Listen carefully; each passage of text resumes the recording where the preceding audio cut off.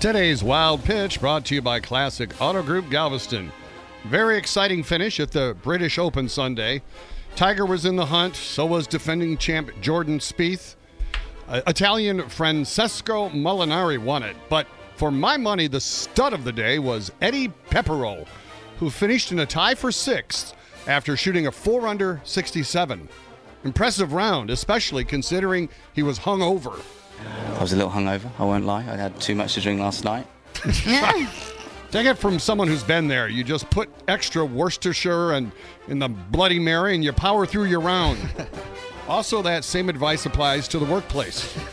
That's today's Wild Pitch.